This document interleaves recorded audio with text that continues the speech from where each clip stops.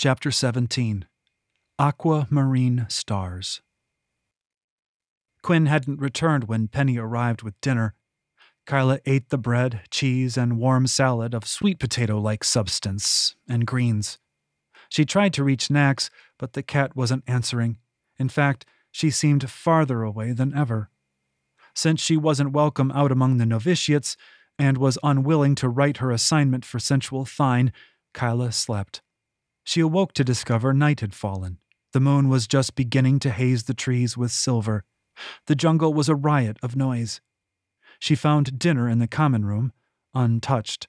Apparently, Quinn and John had not returned from their adventures. John. She remembered the blade practice he'd mentioned. Stuffing a hunk of bread in her mouth, she changed into her blouse, trousers, and waistcoat. In minutes, she was out the door and heading south. The paths through the gardens were lit by occasional Mercus lights. The night was warm and breezy. The smell of the island was at odds with the tension in the air. Sweet blossoms Kyla couldn't identify shed an intoxicating perfume, and the bugs and frogs' racket was rather nice. The farther she went, the farther she got from the tangle of the jungle. The calls of wildlife were audible but distant, less threatening. John was waiting for her. She came upon him slowly, her footsteps masked by the wind. The canopy of the pole shells was behind her, and she stood in the open beneath a sparkling dome of stars. He was moving through a series of blade forms, motions swift, precise, and smooth. She thought the forms more suited to fighting with a sword, but the fact he held a wooden dagger didn't detract from the display. He danced through the movements, grunting softly when he delivered blows to invisible opponents. His shoes were tumbled at the edge of the patch of light, thrown carelessly aside. Kyla's shoes joined his. "You're late," he said, without looking at her. He leapt and kicked, then landed in a ready pose, dagger held close to his cheek. Mercus lamps were posted around the spread of grass that would be their practice area. Moths flitted about them, frenzied by their madness for light. Jean went to the side of the patch of grass and plucked up another dagger. He tossed it to her. She caught it. The craftsmanship was excellent, hilt smooth but shaped for a secure grip. The single-edged blade was slender and tapered to a point. It was shaped like cane. "It's sharp," she said, thumbing the edge. "It could cut paper, a piece of fruit, surely skin." "It's a dagger." Compared to cane, it might as well have been a stick, a sharp stick. "I hope you didn't spend too much time on this," she said, waving the weapon. "It would be an odd sort of punishment to be cut by a dagger of your own making." His eyes gleamed, as if made from chips of the moon. His teeth flashed brighter, reflecting the Mercus light. "Come, let's play." Kyla adopted the stance Yika had taught her in their single training session atop the warren. By kill, that seems so long ago now. It placed her side on, dagger forward, knees bent. Jian circled to her left. Kyla happily switched her blade to her left hand to show that he would gain no advantage attacking from that side. His smile strengthened. Was he amused by her defensive move because it was good, or because he knew it was a lie? Kyla could no more fight left-handed than she could pick up a boulder with her toes. Jean lunged. A blur. Kyla barely spun in time to avoid a sharp jab in her ribs. Her wooden blade sliced the air in response. "Not so skilled for a shadline," he said, sidestepping. Kyla put her weapon through some flourishes. They were tricks of the eye, once one understood how to perform them, but they had scared off plenty of back-alley street toughs in Starside.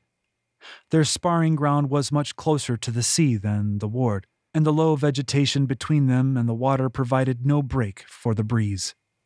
Jean's black hair pressed to his scalp on one side, his loose shirt doing the same, outlining his lean lines. Kyla's bare feet pressed the grass as she mirrored Jean's steps, keeping him well out of striking range. She had sparred with Wen back when father still had been alive, 2 kids squaring off with wooden rods. That hadn't been anything like this. Kyla had left even those crude sessions a bit bruised, but so had Wen. Jean wasn't Wen. He didn't look like him. He didn't move like him. There was a silkiness to his steps, a dancer-like balance to his shoulders, so that they stayed level as he moved. He had been trained by masters. Kyla tried her favorite trick.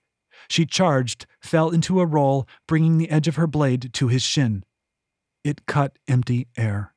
She rolled up, already twisting. Jean was gone. She looked around. Something thumped softly behind her. His arm wrapped around her, pinning both of hers. His body pressed to her back, and the edge of his wooden knife came to rest against her throat. Very slow. I'm disappointed. Kyla stomped his toes. Jean cried out, and his embrace loosened enough that Kyla could drive her elbow into his gut. The wooden edge of his knife dragged across her throat, burning. Had it been steel, she would be dead. Always press your advantage in a fight, Father had advised. Kyla wheeled, hilt of her blade already sweeping up to catch a man bent double from a gut blow. But Jean had fallen all the way to the ground. Her blow missed. He swung a leg, catching both of hers and upending her. Her back struck the turf, dislodging a grunt. The shock made her grip release, and the blade fell into the grass. The noise of Garden Island was distant now, and Kyla heard only her own moans and Jean's gulps of breath. Her elbow had hurt him. Good. She scrambled for her lost blade. By the time she had collected it and scrambled to her feet, Jean was ready. Get that kill bloody smirk off your face, you blackguardy devil! Now, there's no call for obscenity. He lunged. A feint. Kyla didn't react. She now knew that his back foot twisted slightly when he lunged for a true hit. A tell. They returned to circling again. The wind stiffened, bringing the smell of the beach with it. Despite the cooling air, Kyla was sweating. Who taught you to fight? Jean said. A tavern brawler? Kyla threw her blade at him. The point hit his shoulder, but did not sink into his flesh. He charged, swinging his dagger in wide arcs. Kyla ducked and rolled, returning to her favorite move. As soon as she popped to her feet, Jean wrapped her up and pressed his blade to her throat. Is that all you've got? His voice was low and hot in her ear. It's a wonder you've lived to 14. 14? Kyla cried. She tried to stomp his feet, but he lifted her off the ground. Grunting and cursing, she tried to drive her heels into his shin. He adjusted his hold. If you let your foes get you like this, you'll die. You need to learn true skills instead of relying on tricks. The temptation to drop her Mercus mask and set his ears on fire nearly defeated her. But years of living with Wen had trained her to respect skill when she saw it. There could be no doubt Jean was a superior blade fighter than she, as much as it twisted her gizzard to admit it. That didn't mean she had to tolerate his taunt. I'll have you know I'm at least 16, she said archly. She went limp, signaling that she was submitting. This round, anyway. He released her. Before she could square off again, he lightly took her elbow. Hold still. His hand slipped up her wrist, body lightly touching hers. She felt very small, encompassed by him. Twist your forearm out like this when you jab. He guided her through the motion.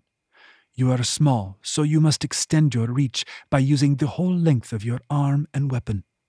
Slicing with a dagger is silly. His bare foot caught the inside of her forward ankle and shoved it forward. Bend your knee a bit. Yes. When you thrust, the power comes not from your shoulder, but from your hip. His hand touched the outside of her hip. Rotate, back foot planted. Let the earth give you power. He released her and came around to inspect her form. She practiced a few thrusts, quickly discovering how much power she got by rooting her toes into the ground and rotating her hip. His smile faded. That's how you strike. The difficult part is learning when to strike. Against a more powerful, more skilled foe, like me, you should run. Are you trying to make me mad? 'Cause you're damned good at it. He tilted his head and squinted. Do you always get angry with those who have invested time and sweat building their craft? She struck, Not the way he'd taught, but the way Yika had. Lunging low, she brought up her offhand forearm to deflect his parry. Her point drove at his gut. And then she was off her feet, Jian behind her, and his blade to her throat. He sawed it back and forth, hard enough to burn, but not to cut. She gritted her teeth and swallowed her curses. She couldn't blame him for being so good. "Are you sure you're at least 16? He said.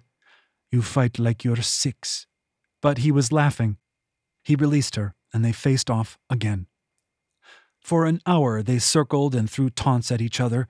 Kyla was wrapped up so many times she simply started nodding and saying, "Yep." He would release her, and they'd try again. Her blade never once touched his body. She tried throwing it at him again, an end-over-end blur aimed at his forehead. He deflected the blade, and it flew off into the bushes at the fringe of their sparring ground. Not satisfied with this, he moved through a series of mesmerizing lunges and finally ended up wrapping Kyla in his arms again, his blade pressed to her throat. She didn't resist at all. She was too exhausted and bruised. Jean didn't cut her skin with his wooden blade, though she knew he could have easily gored her 100 times over. She felt like one of the chicken bugs Nax liked to toy with, helpless and weak against an incomprehensible force of nature. Nax eventually killed and ate the chicken bugs. She sagged back into Jean, the fight drained out of her. The ocean breeze felt good on her skin. The curl and clash of the surf lulled her. Jean's body was too warm, but she didn't mind. He was solid, strong. He kept her upright. "You give up?" he said. At some point he'd lowered the blade from her throat. His arms no longer pinned hers quite so tightly. He turned her to face him. His smile was still there, no longer amused or taunting. It was then she realized she was trembling, and not from the exertion of the fight. His face filled her vision. She noticed for the first time a scrape on his cheek, a line of raised red, not cut enough to bleed. Did I do this? A force beyond her comprehension compelled her to reach for the wound. There was nothing Mercassine about it. She may as well have been a string puppet for her total inability to resist the impulse. He flinched at her touch. It couldn't have been from pain. The scrape was a nothing. It would fade overnight. His arms looped behind her, and suddenly his hand was in her hair, hers in his. Their lips joined softly, then urgently. A thrill like the Mercus zinged across Kyla's skin, illuminating all her senses. Jean pressed the kiss more firmly. Kyla had no counter, no will to attempt one. Her Mercus mask shattered. In rushed all the senses, the sounds of the far-off war of the creatures of the jungle, the susurrations of the waves on the shore and the wind through the pole-shell trees. Bugs and frogs and night-wake birds called in their infinite varieties, all seeking for something, calling into the riot of sound where no individual voice could be heard, and yet Kyla heard them all. Jean smelled of sweat and earth. His hair was soft in Kyla's fingers, but thick as a horse's mane. Heat emanated from him, washed over her and mixed with her own. She was enveloped in an inferno, yet did not burn. Somehow, it chilled her, raising more thrills along her arms. Luxuriating it, imbibing it, her sense of balance faltered. The strength of his arms and shoulders, the softness of his mouth, the urgency with which he searched her lips, it was all a marvel, a wonder. His hand stroked the small of her back. She felt fire melting her even as chills stole her breath. A Mercassine wave swirled around her, an incomprehensible blend of senses. The world came alight in blue, even though her eyes were closed. "Kyla!" The voice drove a blade into the moment. Their lips parted. Jean's eyes went wide, his teeth showing, not in a smile, but in the softness of unmasked desire. He looked down, toward their feet, then back to Kyla's eyes. Please, put us down. His voice was low but steady. Kyla, the rude, interrupting voice called again. She recognized it, but the name it belonged to couldn't surface in her shattered mind. She realized she'd not taken a breath in a long time. Blue light reflected in Jean's eyes. Mercasine. All around them swirled a flurry of Mercus light made from sparkling bits of blue. Like a whirlwind of aquamarine stars or illuminated gems, they floated and shed their light upon them. Please, Kyla, Jean said. The sensuals will have felt you. He looked down again. Kyla did too. Their bare feet hung 2 spans above the ground, the grass awash in the blue glow of Kyla's Mercasine swirl. Kyla, called the voice again. You have to get away from here.